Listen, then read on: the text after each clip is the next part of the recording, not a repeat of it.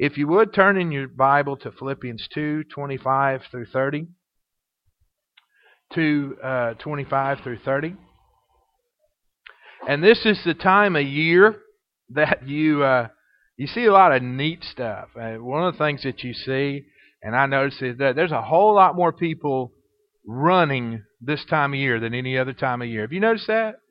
You go, I mean, people are just running. I mean, they got brand new Christmas jogging suits on. And they are just walking up the streets and running here and running. I mean, people are exercising. You would think that if that was a small segment of our society, you would think that we're the most healthiest nation in the world based on how many people I've seen exercise just the last little bit. I wonder what gym enrollments are right now. I bet the gyms are just making a killing. Legends and some of these other places that sell gym memberships, I bet that they are making a killing right now. What do you bet? And think about the exercise manufacturers are making the exercise bikes and the stationary bikes and the treadmills and the ab busters and all those types of different things. They're just making a killing right now. And as I've told you many times in the past, you just hang on. If you didn't get yours, about 3 months from now, people will be having garage sales. And you can get that stuff at a fraction of the cost. Amen? And this is that time of year that people are making resolutions. And we're going to be talking about resolutions and commitments today, because there is a difference. Resolutions are one thing. They're nice, and they're okay I don't have anything against making a resolution, but there's a difference in saying something and doing something. And we're going to talk about that in today's message as we come together. I want to read some scripture to you first from Philippians 2, verse 25 through 30. So if you would stand with me, I want to read from Philippians 2, verse 25 through 30. And you might at first glance wonder how this fits, but it's a perfect illustration in Scripture of someone who was committed. Verse 25 says this, and this is Paul writing in Philippians, "Yet I considered it necessary to send to you Epaphroditus, my brother, fellow worker, and fellow soldier, but your messenger, and the one who ministered to my need, since he was longing for you all and was distressed because you had heard that he was sick. For indeed he was sick, almost unto death. But God had mercy on him, and not only on him, but on me also, lest I should have sorrow upon sorrow. Therefore I sent him the more eagerly, that when you see him again, you may rejoice, and I may be less sorrowful. Receive him therefore in the Lord with all gladness, and hold such men in esteem, because for the work of Christ he came close to death, but not regarding his life to supply what is lacking in your service toward me." Let's pray. God, thank you today for your wonderful word. God, for your Spirit that's already been in our service. And God, this is the year that we want to commit our services to you. Lord, help us not to be distracted in any ways. God, as every thought that we come in this building be directed towards you. God, because when we do that, we have a promise that when we seek you, we're going to find you. And God, we need to find you. And God, help us to give you the praise and worship that's due only to you. This is your service. This is your time. God, speak to our hearts. This day and all the days of 2012, we pray in Jesus' name. Amen. Epaphroditus was a good example of a committed life before God. Now, Paul singled him out, and if Paul singles you out, you must have done pretty good or done pretty bad. I never like to be singled out. Do you? You know, that nobody wants to just... Now, I do it sometimes, but I usually have permission, or if I don't, I know they can take it good. If I point and say something about Tommy, I know Tommy can give as good as he gets, and so I'm not worried about that. But there are people in this congregation that I would not single out. And they are all the people that are right now putting their heads down hoping I won't single them out. So I kind of know where to go with that. I know who can take it. I know if I need somebody to pick on in the congregation, I can say Jim, and Jim he'll smile right back at me. He doesn't have an issue. David and some of you others. But there are some people that don't want to be singled out. You can be singled out for good reasons. You can be singled out for bad reasons. But Paul is singling out this man, Epaphroditus, for a good reason. He is using him as an example for the church at Philippi and for the church at Red Springs to see a man who was committed to the purpose and cause of the gospel. And we need examples today, church, because there's very few out there to find. There's very few people who actually commit to something and stick to it. We have a lot of people that make resolutions and tell me what they're going to do and tell you and tell the Lord what they're going to do. But you come back a week later, a month later, and you'll find out if it was serious or not. Because it's easy to talk, isn't it? It's easy to say things. It's easy to say, I'm going to do so. I got excited today. I have someone from my family. Jenna's with us today. I'm singling her out. And she texted. I don't ever get anybody texting me asking me to come to church. And I got a text this week. What time's church start? And it took me a while to get back to her. I was so excited I couldn't push the buttons. But I don't ever get somebody tells me they're going to be here. I wasn't going to be offended today if she didn't show up, because how many times has somebody told you, I'm going to see you Sunday, and you're still looking? Now, I'm glad when they tell me. I'm more glad when they show up. But I have learned to be careful about judging what people tell me they're going to do. Number one, it really don't matter what you tell me you're going to do, because I'm not your judge. Amen? You can tell me all you want to. I don't have power to do anything about it. But when it gets really serious is when we tell God we're going to do something, and then we turn around and we don't do it. God takes that very serious. Now, you may not. You may say, well, I had good intentions. Because we all have good intentions. How many of you, whether you made a resolution or not, how many of you at least felt a little bit like you should make some sort of change in your life this January? How many of you at least had a tinge of that? All across the place. And some of you are smart enough not to make that resolution. Some of you went ahead, and out of this whole crowd, there may be 2 or 3 that's serious enough to carry through.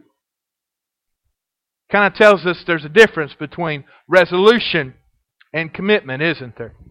And as we look at this, Paul calls Epaphroditus, as we read through this, Epaphroditus, I hope I'm saying it close, but he called him a brother, he called him a fellow worker, and he called him a what? A fellow soldier. He called him a brother, a fellow worker, and a fellow soldier. And that lets me know, and it lets you know that they were unified by what? If he's a brother, it's a spiritual relationship. You and I are, if you're saved, if you're really born again, and I'm really born again, then you and I are related whether we like it or not. But we are spiritually related. We'll never get rid of that. And I don't want to, amen? But we are spiritually connected. So what you do affects me. What I do affects you. And even though I may not need to be minding all your business, I am concerned, especially about your relationship with God. And I hope you're concerned about mine. Because we're related, right? And it is important. That's not just a license to be a busybody. We got busybodies. Amen? We know those people. Amen. Some of you say amen. There are busybodies. I understand that. But being concerned about your brother or sister isn't necessarily being a busybody. It's being concerned about your brother or your sister. And I think God calls us to be concerned and to pray for those who need Him to come closer in their lives. So he was a brother, a fellow worker. We know that not only are we spiritually related now, but we also have a common purpose. You and your co-workers have a job to do. And you get the orders or the directions on what you're to do, and that's what you're supposed to do today. And you're not through till you get done. The boss isn't happy until it's completed, and you keep working until you get it done. That's the purpose of what you're called to work toward. And not only that are you related and you have this common purpose, but you also, it says, are a fellow soldier, and that lets us know that as a fellow soldier, we're called to persevere hardships together. Soldiers have to operate in hard times. They have to work in bad conditions. Sometimes they don't get to eat good meals. They have to eat MREs, which is meals ready to eat, right? And last I heard, very few people go to restaurants to eat those things. That's not one of those things that you just put on your list. I'll need some MREs. I just love that powdered, whatever it is. Whatever, you put the water in, you got the cocoa might be all right, but powdered meatloaf to me just doesn't sound like something I want to be a part of, and I don't even know if there is such a thing. But you get the point that when we look at soldiers and this military effort that people are involved in, they have to endure hardship, and then there's something about enduring hardship together. You know what? I've heard about people who've been married more than 15 minutes. Maybe 20, 30, 40, 50, 60 years. I've heard about some of those people. They're few and they're far between anymore, amen? But I've heard about a few. And I've heard about that how they've gotten closer and how they've been able to make it. They always mention hard times. Because you find out that people will either pull together or they'll fall apart in hard times. You know, I heard so many bad stories teaching about American history and teaching about the Great Depression. And I always heard how horrible it was. I always heard how bad it was. And yet I want to tell you something. When I talk to some older people who lived through that, who were affected by that, it's amazing to me that there's always kind of fond memories that come out of that. Now, not so much about the shortages and all those types of things, but they learned how to persevere because of a hardship. Haven't you seen that? See, we don't know much about that. We have figured out that if something ain't working, we can quit it. If my spouse or if I'm having issues, then it's just easy to do. Listen, I'm not belittling this morning the times that there are hardships and issues, and unfortunately sometimes things don't work out. I got a word for you this morning. God loves you and He's still there for you. He'll never leave nor forsake you, and He's there for you no matter what. Amen?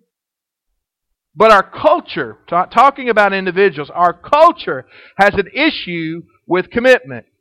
And so when we look at that this morning, we need to put that in context of fellowship, put that in context of church, put that in context of relationship especially. Now, when we look at this, Paul didn't have to ask about Epaphroditus' commitment. He didn't have to ask about whether he was truly in, because he looked at him every day and it was in his actions. He knew that he was committed by what he did. Epaphroditus is only mentioned in the book of Philippians about, I think, 2 times. But he's evidently this messenger that works between the church and Paul. Now, Paul shares this story of how he was committed to the church, and even to the point where he put his health in jeopardy. Did you see that? He says, you're worried about him being sick. And by the way, he worked himself so hard that he almost died because he was that committed to do whatever the job was. Do you know people who are that committed that will put their health in jeopardy? I'll be honest with you this morning. I know people that are so connected to their jobs that they put their health in jeopardy many times because they're that connected to that job. And that's a commendable thing. But, you know, jobs come and go. Jobs don't last. We'll commit ourselves to a job. We'll commit ourselves to school. We'll commit ourselves to something like that. But do we get that committed? Do we put that much on the line when it comes to our relationship to God? I'm not asking you to commit to the church in that level, because I'm convinced that if you'll commit to God, all that'll fall into place. But I'm asking you, are you willing to commit to God to that level? Not some earthly organization. As we look at that, he sees that he shares in his story that he's committed to the point that his health put him at the risk of death. And not only Paul knew about it, but the church knew about it as well. Epaphroditus was not worried about personal suffering as long as the cause of Christ was advanced. Now the Bible warns us about growing weary in well-doing. And sometimes we have that problem.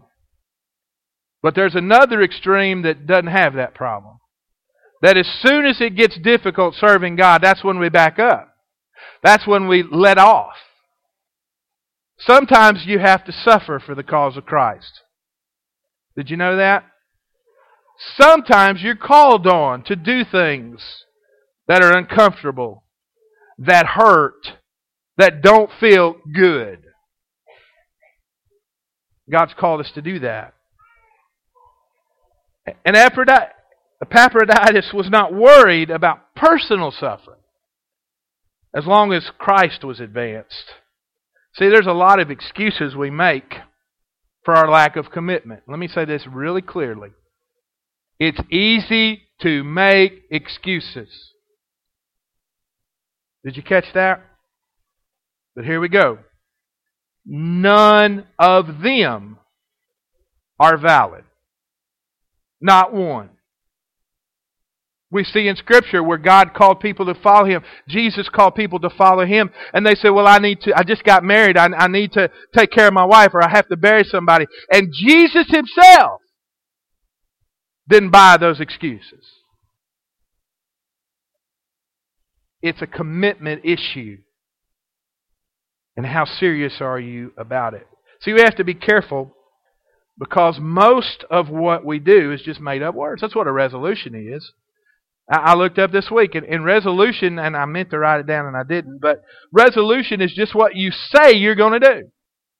But commitment is different because commitment is ongoing. Do you know when your commitment's over? If you hang on to it, it's when you're dead. But your commitment is actually over when you quit. When you quit doing it, it's over. You got to start over again. Your commitment will go on until you die or until that task is finished. And it's an ongoing thing. How do I know if you're committed? Look back over there and see if he's still doing it. Yep, he's committed. And if he's not, he ain't. Very easily picked up. And yes, I use the word ain't. I wonder if 2012 is going to be the year where we go past what we say and display commitment by what we do consistently. Are we doing it every day? Because we have to remember that you're not trying to impress me. Amen, church? Quit. If you are, quit trying. Because I'm easily impressed. And it don't matter. Quit trying to impress your neighbors, your Sunday school teachers. Only one you need to be concerned about is impressing God. And you need to think about who you're trying to impress. This is God. He's got high standards. How will He judge your success? I have 4 principles quickly today that I just want to go over with you. That'll help us know if we're determined whether or not we're making a resolution or a commitment. Here's the first one. Making a resolution only declares your desire. When I say this year I want to lose 10 pounds, I am telling you what I want to do. I can tell you all day long. But until I actually lose it, do the work, lift the weight, walk the walk, quit eating all the stuff I want to, it's not going to happen. That's just pure and simple. And making this resolution just tells you what I'd like to see happen. I'd like to lose some weight. Well, let's just think about it for a second. I'd love to lose some weight. While we're at it, let's go about 35 pounds. I'd love to have the guns. I'd love to have the abs That's great. You know what? I'd like a Mercedes while I'm at it. Man. How about two? There's all kind of things I want. But I'm only stating my desire. I've not done anything to see it happen. Psalm 19:14 says, "Let the words of my mouth and the meditation of my heart be acceptable in your sight, O Lord, my strength and my Redeemer." See, we may want to change, but God's the one to know if it's true or not. He knows whether it's words, because He instantly hears the words and looks past them and see if the heart's there. He says, He hears you say, "I want to lose 10 pounds." He looks in your hearts and said, "No way." He knows when they balance. He knows when they're the same.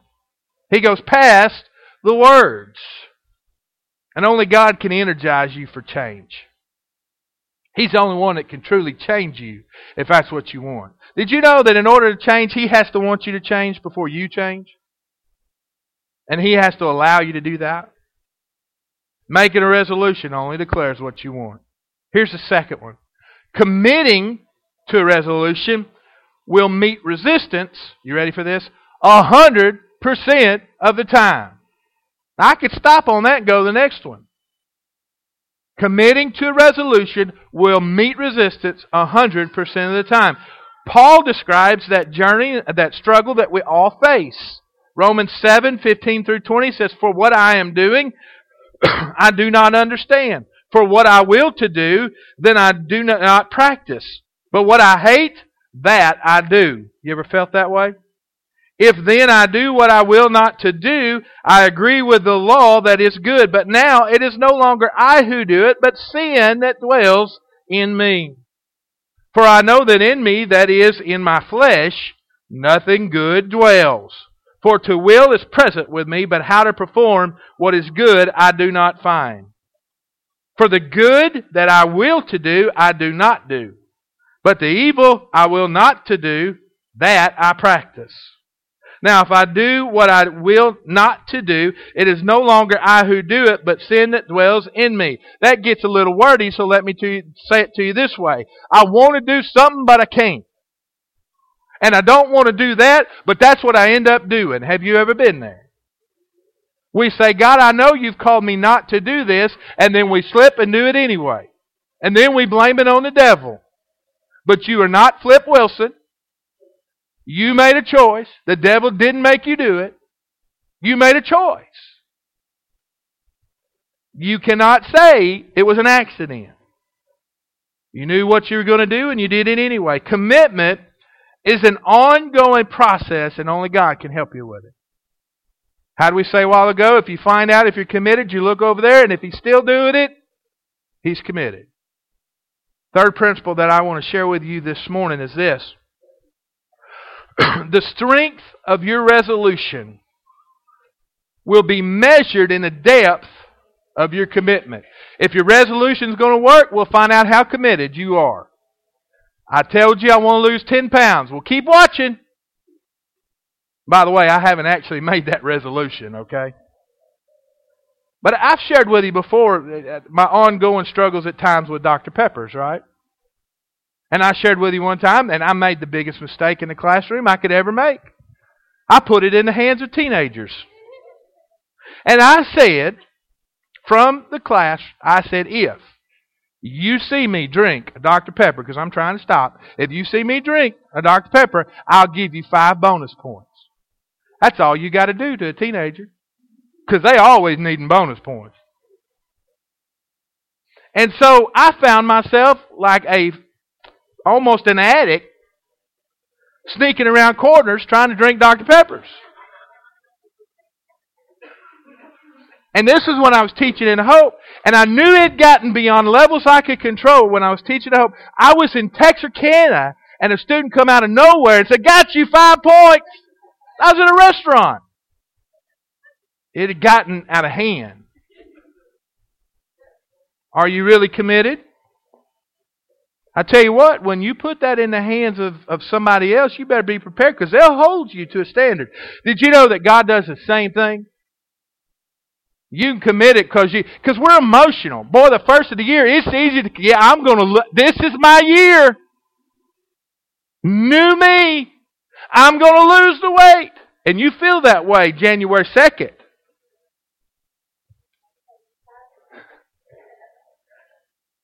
But March is going to come around. And the summer. And boy, by the time the holidays get here, how committed are you? Me too. Committed and being committed is an ongoing process. And the strength of your resolution is measured in the depth of your commitment. How much do you want to please God? That's the question. Do you want to please God?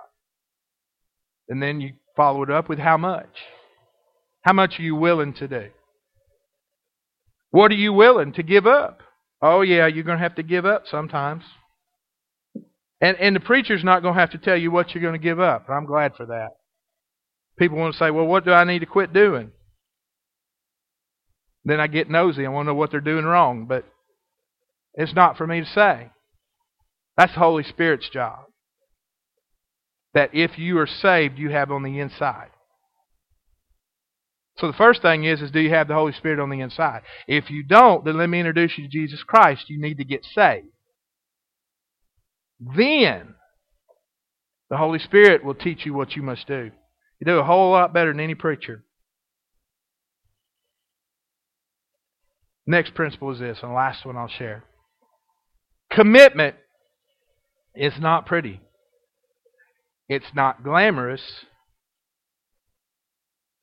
And it's not easy, but it's the vital ingredient to change. People win awards for all kind of stuff. Best of show. When we did I know for Boy Scouts, it's time for Pinewood Derby, and boy, they'll give awards for all best looking car, best spaceship looking car, best car that's colored black. All kind of different things. There's all kind of awards that are out there. But I have not seen very many awards for people who were committed.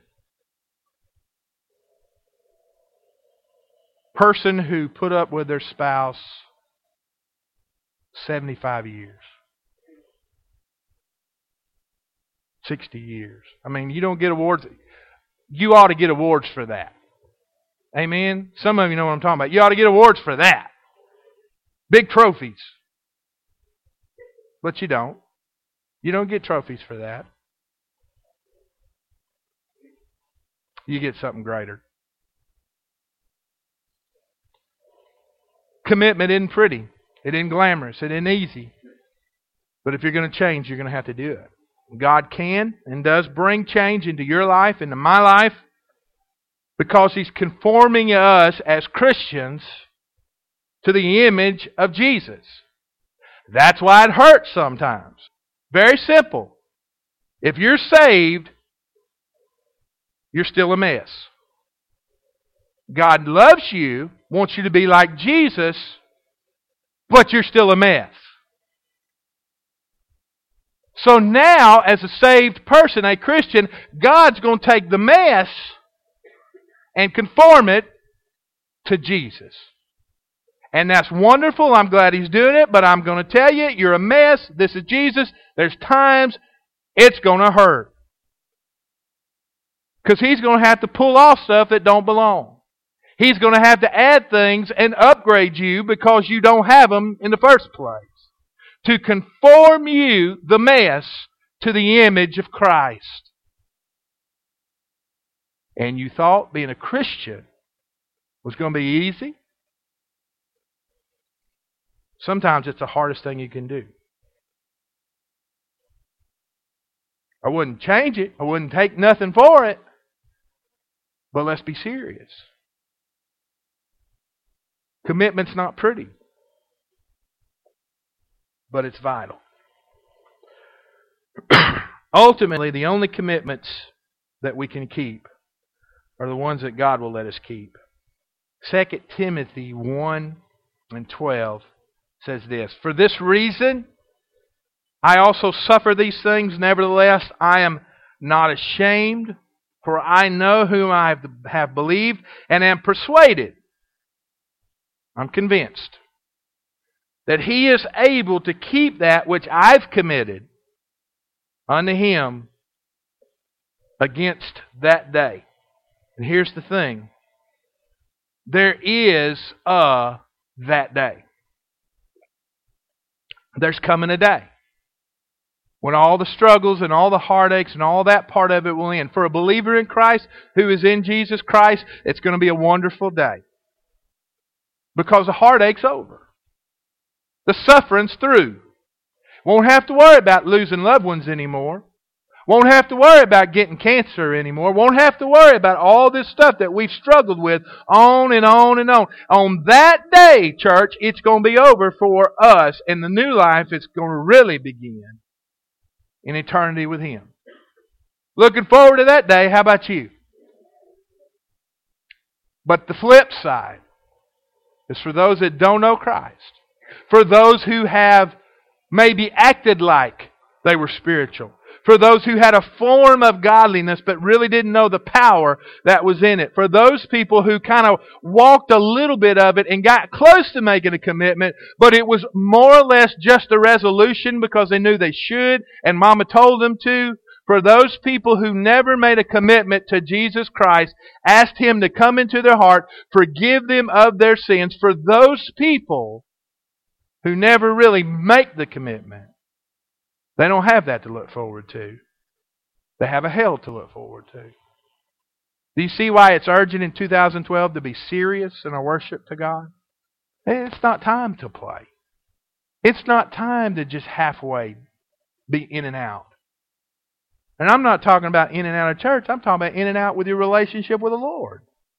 I want you to come to church every time the door's open, but that won't save you.